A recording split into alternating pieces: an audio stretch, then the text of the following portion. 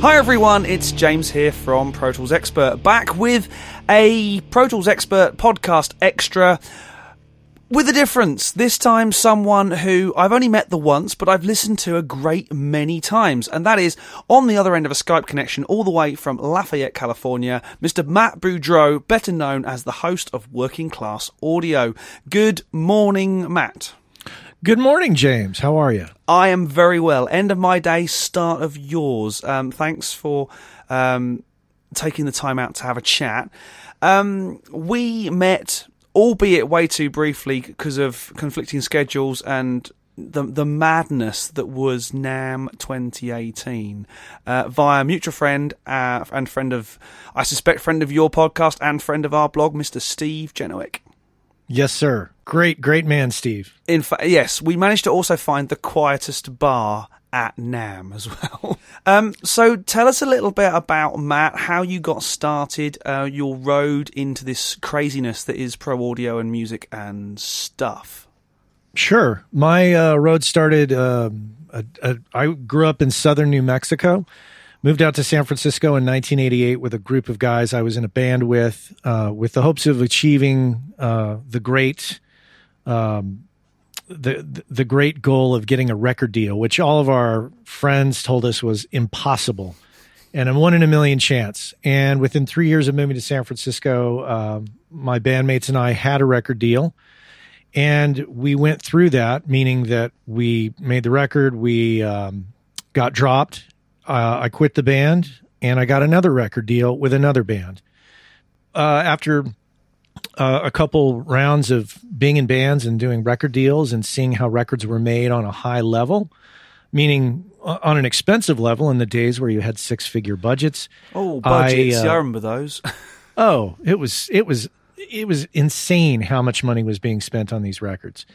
And after going a couple rounds with that, I had a band approach me around 1994-ish, and they said, could you produce our record? And I knew what that meant. I knew the process. I understood it. And I had already kind of been dipping my toes into recording. So I did that and found the joy that I got from seeing their record in a record store and hearing their music on college radio gave me much more of a thrill than being a drummer in a band and trying to be a rock star. And that's when I subconsciously made the decision to not play drums really much anymore, especially after the loss of the second record deal. And from there, I haven't looked back. And I've been through, a few studios and many years of making records that nobody hears, that aren't really tracked very well by AllMusic with their crappy tracking system of records. And I just continue to plow forward and diversify. I've had a few ass-kicking experiences, which have caused me to create my podcast, Working Class Audio, as well as to just try a combination of things to make a living. So making records, doing a podcast, and doing some software QA work for Universal Audio.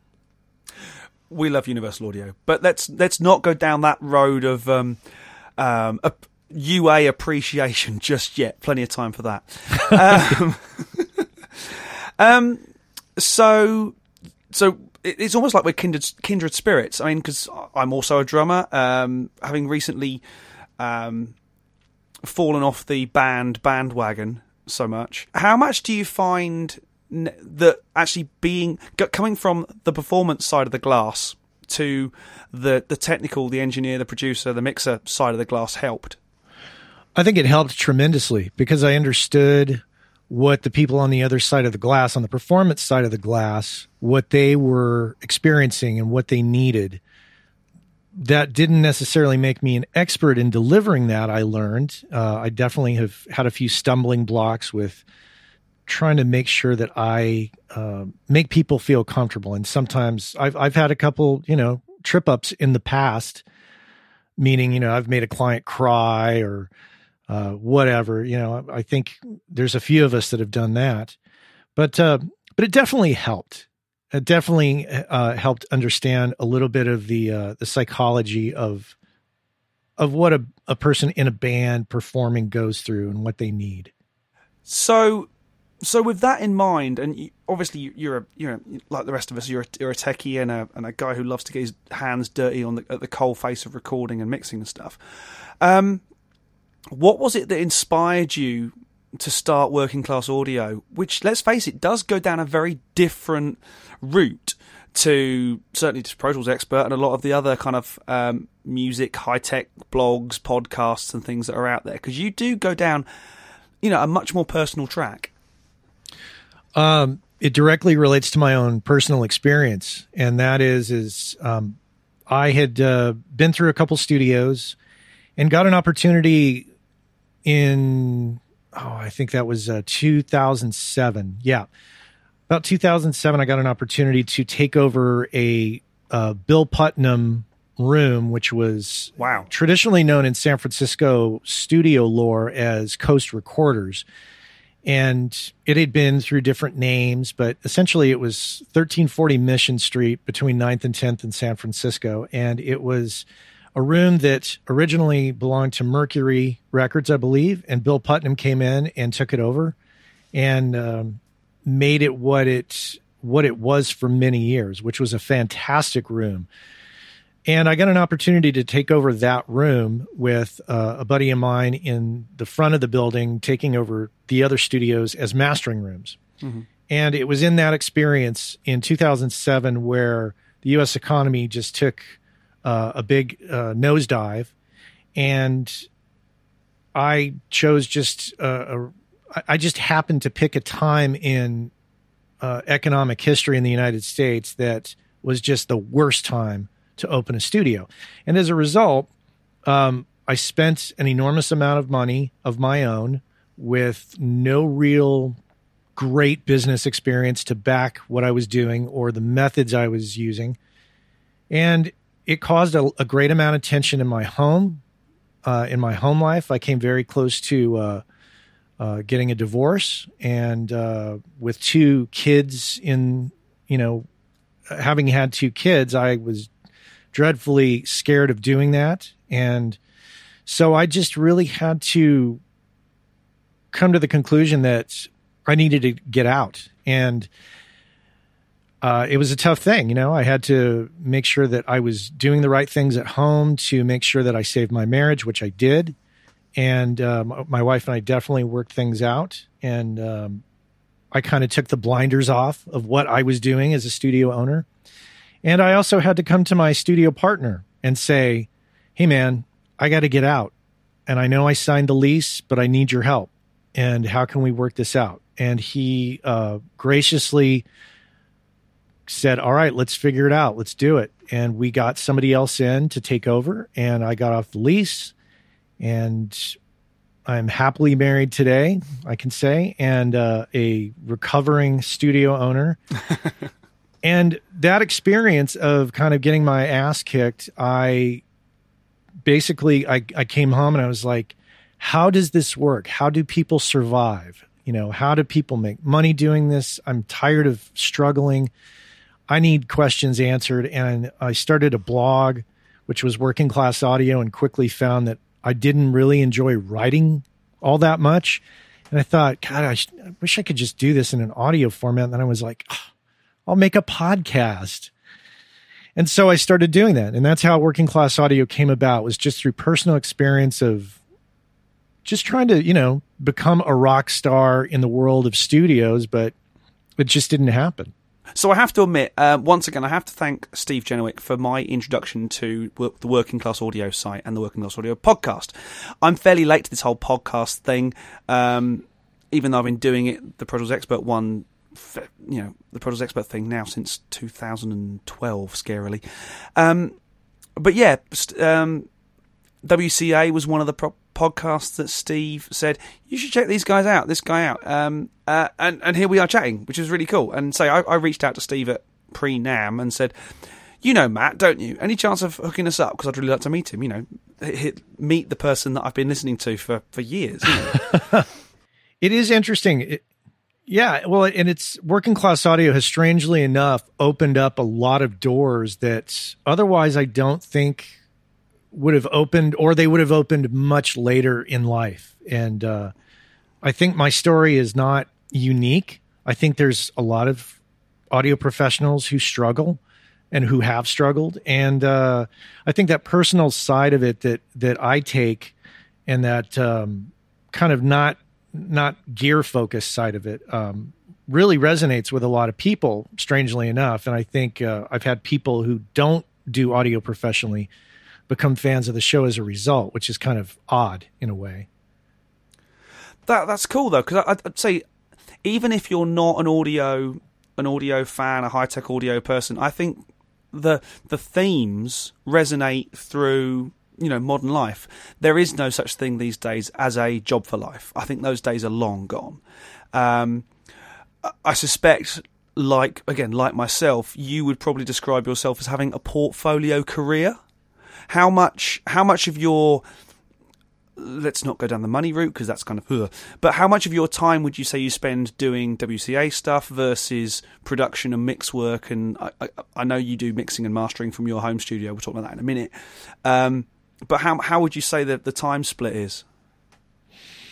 I'd like to think it's a third, but out of the three things that I do, I like to think it's a third of my time. It's difficult to say because sometimes I dig deep into, 1 week I'll do like 4 interviews back to back, and then I don't have any interviews for 4 weeks, and I can just slowly push, once a week, push the podcast out and do the all the things that come with doing the podcast. That said, there are weeks where I've forgotten, I don't have an interview this week. I've kind of been focusing on mixing this record or doing my other, things that I do to diversify. And as a result, it's Friday and I start to panic and go, I need to get an interview done before Monday, and I have to do a show. Plus I have to hang out with my family and do a bunch of errands that I have yet to do because I've been so fixated on mixing a record for, the last 5 days in a row. Are you quite good at the whole work-life balance? I know it's a phrase that you use a lot, but the whole kind of, this is the time I work, this is the time I stop. Are you quite good at that, or? I'm not quite good at it. It's still a work in progress. And I'm constantly trying to look at how I do things and the systems of doing things, whether it's scheduling or, making time to spend with my kids. And I'm always looking at that going, how can I do this better? What's the most efficient way to get all my work done so I can spend leisurely time with my kids, just goofing about, watching TV, going to the movies. We just, over the weekend, I took them paintball, to a paintball park, with paintball guns. Oh yeah. And, they're boys. And how many bruises do you have? Oh, I actually don't have any because I got away with not having to get in the ring. I just set them about and say, okay, go. I'll be in the car on my laptop, waiting for you to come out and get food and refills. So, but I'll get in the ring next time. Yeah. But they tell me, it hurts when you get hit. It does. It really does. Way too many stag do's and what are they usually called? Corporate bonding sessions. Oh, in inverted commas. So again, like me, you work from home, don't you, primarily? I do, yeah. I have completely centered my whole world around my home. Is your studio in your house, or do you have like an outbuilding, or? It is. I took over a spare bedroom, and it's about I don't know how many meters this would be, but it's 100 square feet U.S., thinking in U.S. terms. Not very big, but, big enough for me and a couple clients to sit in here and listen to mixes and make decisions. And say, if you're getting good translation, that's kind of what matters. I think I am, because I was just looking over the last round of mixing notes for a record I'm working on, and a lot of the comments were corrections on the spelling of the song. Oh, never a major problem I found. So, there was a couple we might want to hear a wee tad bass on this song. And this song is, you've spelled this wrong, and this one's actually called this, and this has a new title. So most of the corrections had to do with spelling errors and or changes of song title. You know, not stuff that's directly related to the audio quality output of said room. No, I have been really, really lucky, lucky, and also just really paying attention to what's going on in my room. I feel like things are translating so well at this point in time that I can't think of mixing in any other place. But obviously, I'm guessing your kids are of a school age, or yeah. My boys are 9 and 12. Okay, so you do at least have that time between not knowing the American system, say between 8 and 3-4 o'clock when they're out of the house and it's relatively quiet.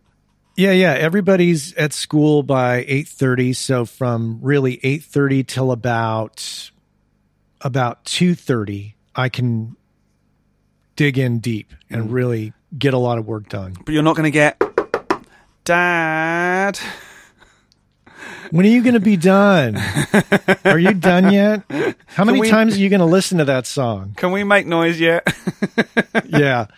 Well, and I rarely do overdubs at my house, although I have the ability to do so and occasionally will do it. But the overdubs usually take place when everybody's gone. My wife works a corporate job outside of the house, so it's me and the dog, and that's it. The snoring dog, I seem to remember. The snoring dog, which I had to shut the door because I knew he would snore. And I was like, James is totally going to get offended if I have the snoring bulldog in here. It's quite funny. I've just done a series of videos, again, with Steve, and in the background are his two dogs sort of tapping around and snoring and snuffling and stuff. So I think it makes it, actually. We're doing this on camera because we can. This is 2018. And I can see that your studio is actually incredibly tidy. And you can probably tell behind me, mine isn't at the moment for very good reason. It's because at the moment I'm wading my way through gear that's on loan and for reviews and stuff.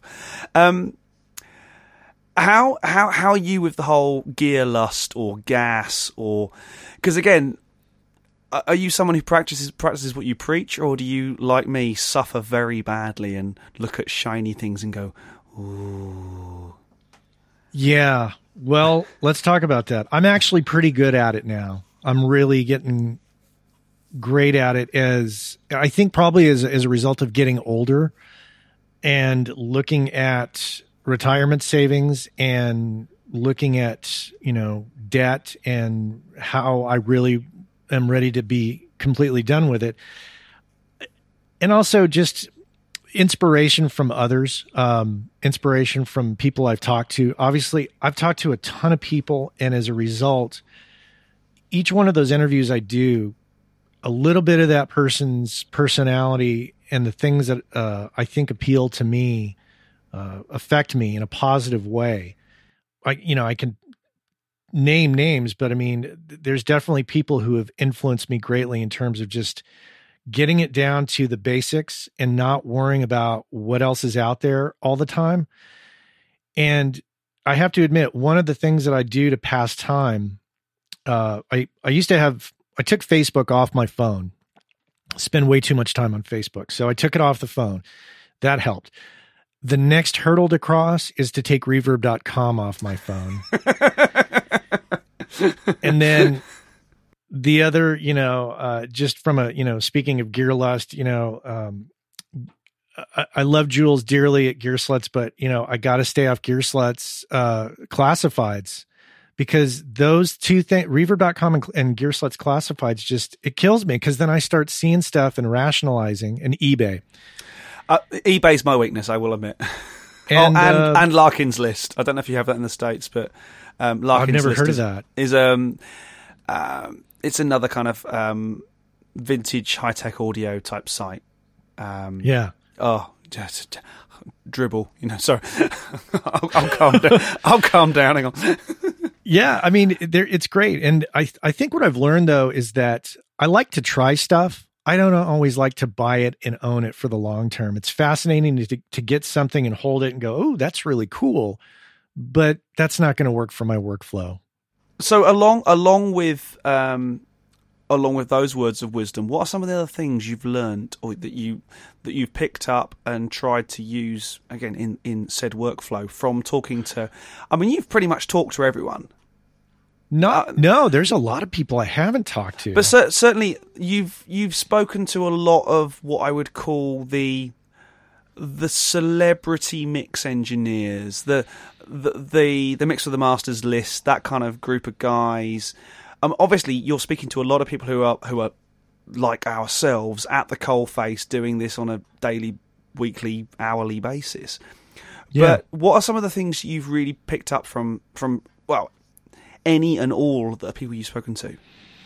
I think the greatest influence on me from everybody has been to diversify, to have multiple income streams, because you may be doing really, really great as a mix engineer or a mastering engineer, and you think that it's never going to dry up. But changes in habits out there in the world, changes in technology will ultimately affect what we do one way or the other. So it's wise to be prepared. So how I prepare is I don't put all my eggs in one basket, so to speak. I get a little income from each of these different things and always be on the lookout for other ways to bring in income streams, and not be too proud to do an audio task that, I mean, let's face it, in the fantasy world, I would be a rock star mix engineer like,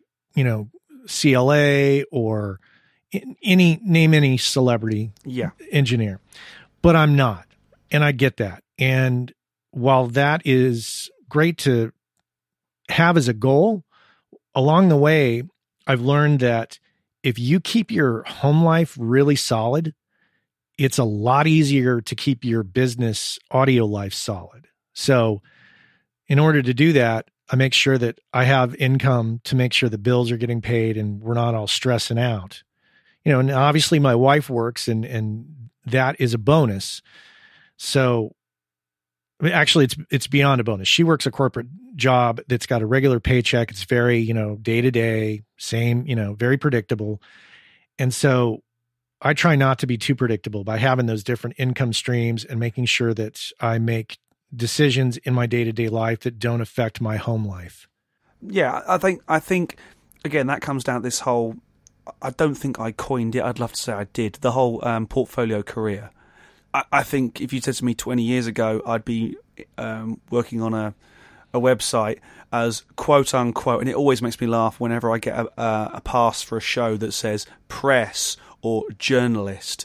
If you'd said to any of my English teachers when I was at high school that I would be making a living writing stuff, they would have probably laughed me out of high school. Or that I'd be, if you said to me 10 years ago that I'd been making videos prolifically for a living, I'd have gone, no, audio guy, drummer, I was quite happy playing with mixers and stuff on stage, but had no real at the time, ambition, I suppose, to get into this side of things. And yet, diversification as it is, and all the other things we do to turn a coin. I think it's I think it's interesting the way that actually people's careers do duck, dive, weave, change. I know mine certainly has. I mean, I don't know if you'll agree with me on this, but if you look at some of the celebrity folks, while they still make, a good amount of pay to do what they do, there's a lot of diversification that's evident to me by, doing mix with the masters, doing pure mix, any of the educational arms of any of this that a lot of these celebrity folks are participating in. To me, that is income diversification in every sense of the word. It's not very evident because it just seems like, oh, this person is doing this cool extra thing. But in reality, they're making some money from it. They're not getting rich from it, but they're making some extra money. And those cool extra things are very time hungry. It's great that celebrity X is doing a plug-in with Waves springs to mind because they have a lot of those kind of celebrity plugins. But those things take time. They don't just go, oh, here's an idea for a thing, and magically the guys at Waves come up with it. There's a lot of toing and throwing and work that goes into, you know, having your name on a plugin. It's not just let's do this. Oh, here it is. It's way more involved than that. Let's jump on the Mix with the Masters thing, because once again we are both Mix with the Masters alumnuses. I'm not sure which. Yours was more recent, wasn't it? You were this last summer. Yeah, this last summer, August 2017. I went and did the seminar with Chad Blake. Chad is on the list of Mix with the Masters courses I would love to do. Yeah. I was told that he is one of the most popular ones and that inevitably he sells out every time and that there is always a waiting list. I like the way that Victor and the team at Mix with the Masters have put it together. You don't just get on, you apply. And I like that. I like the fact that, you know, you have to be at a certain level to get on a course. So at least you know then you're going to be amongst guys and girls of a similar level. However, for me, I don't know how you felt, but for me, I was like, whoa. You know, I learned as much from the other guys on the course as I did from Al and Steve.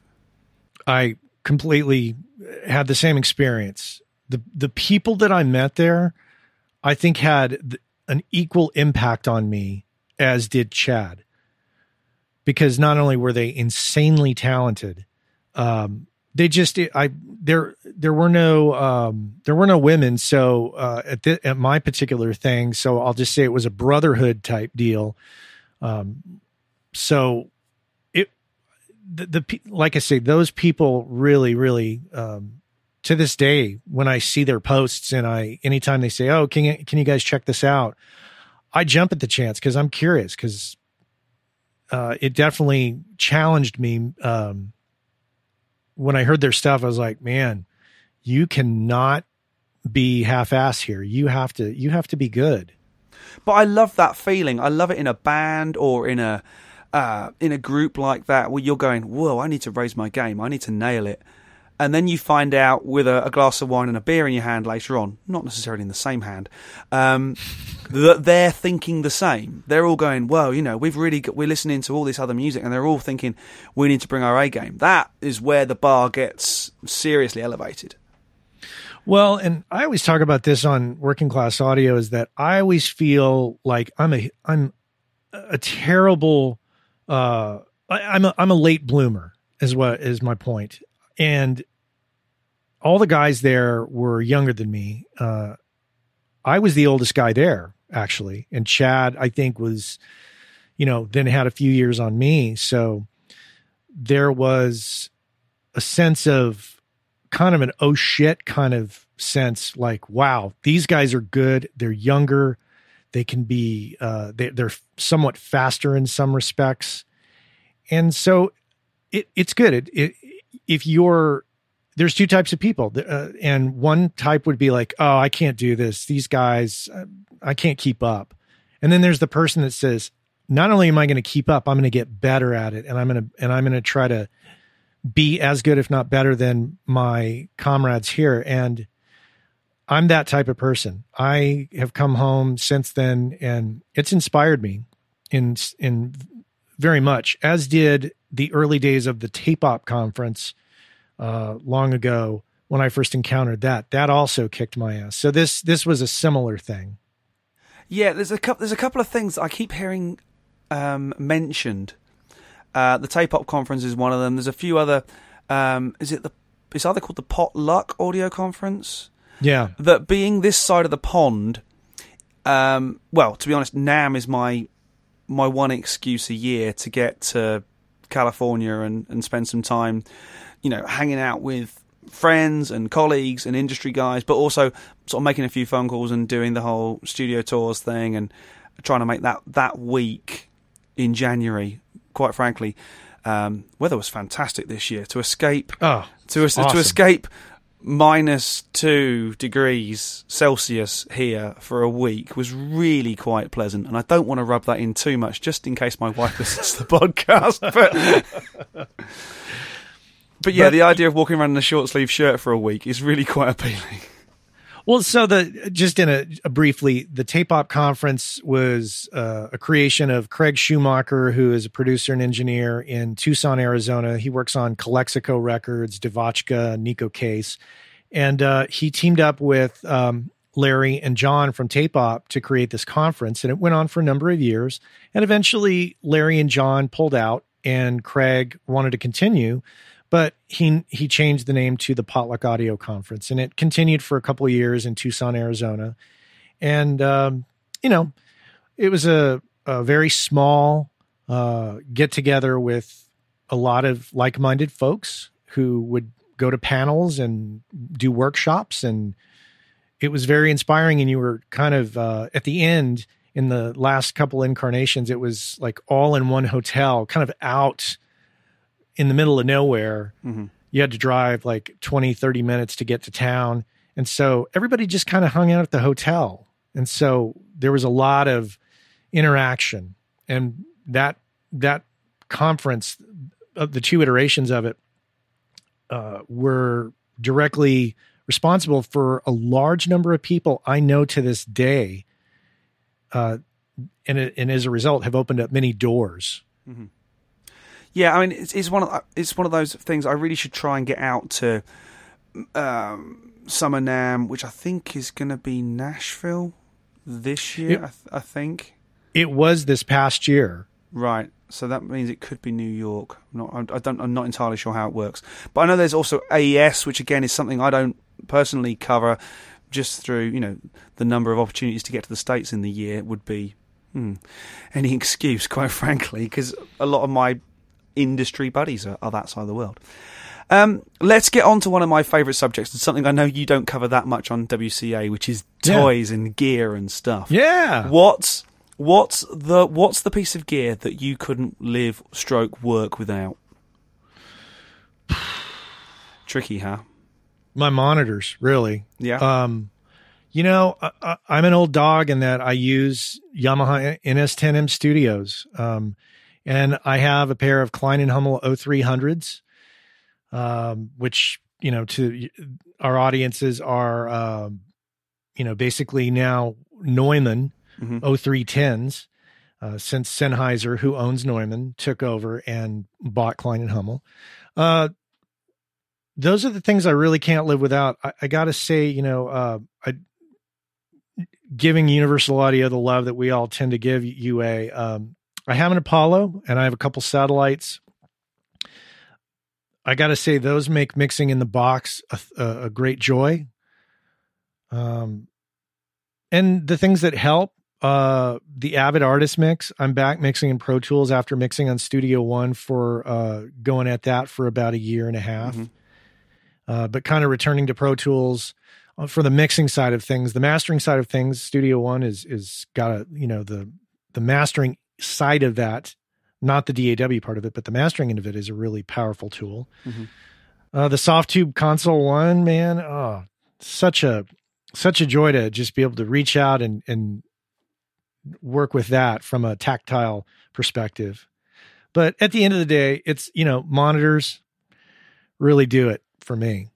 I think so. You've hit the nail on the head. It's all about that transducer. If you're not capturing the audio using either whichever microphone or whatever flavor you happen to like or have, when it comes to mixing, you need to know what you're listening to is what the masses are going to listen to. And certainly, I think the NS10 has proved its place in rock and roll history more than enough times over. And I'll say this, and I know that it's kind of controversial for people to mix on headphones, but and a lot of people say, well, I reference on headphones. I have actually been spending a little more time mixing on the NS10s, but also I've been using not only my Audio-Technica AT HM40Xs, which are not the high end of AT's line. It's like the second from the top. And those are great. But also these Audio-Technica E40 in-ear headphones, I bought for a completely different task and ended up using them to listen to music on a daily basis. And one day I thought, I wonder what working on a mix on those would be like. And after working on the mix on these, then going to the 40s, then double checking on the NS10s, I sent the mixes off, and those are the mixes I was talking about earlier, where the client was correcting my spelling on some of the song titles rather than correcting my mixes. And they said, everybody seems really happy. Well done, Matt. And I was like, well, shit. Okay, great. Yeah. That brings a whole new level to mobile mixing, because if you can mix on a laptop on your in-ear monitors, you can mix anywhere. Yeah, and of course, the great the great Andrew Sheps leads the way for all of us in that he's apparently mixing on his laptop on Sony. What are the Sonys that are super high indie and have very little low end information that drives everybody nuts, but they use them. I can't think of the model. If you out there in podcast land can think of it, put it in the notes below, because we are having a brain meltdown moment. Yeah. But that pair of headphones. That pair of headphones, yeah. The pair that I could name if I had one more cup of coffee under my belt, but I don't. Matt, it has been an absolute joy to chat. This is from a fan. Keep doing what you're doing. It's totally different to what anybody else out there is doing, and you're bringing a really worthwhile service to the industry. So congratulations, hats off.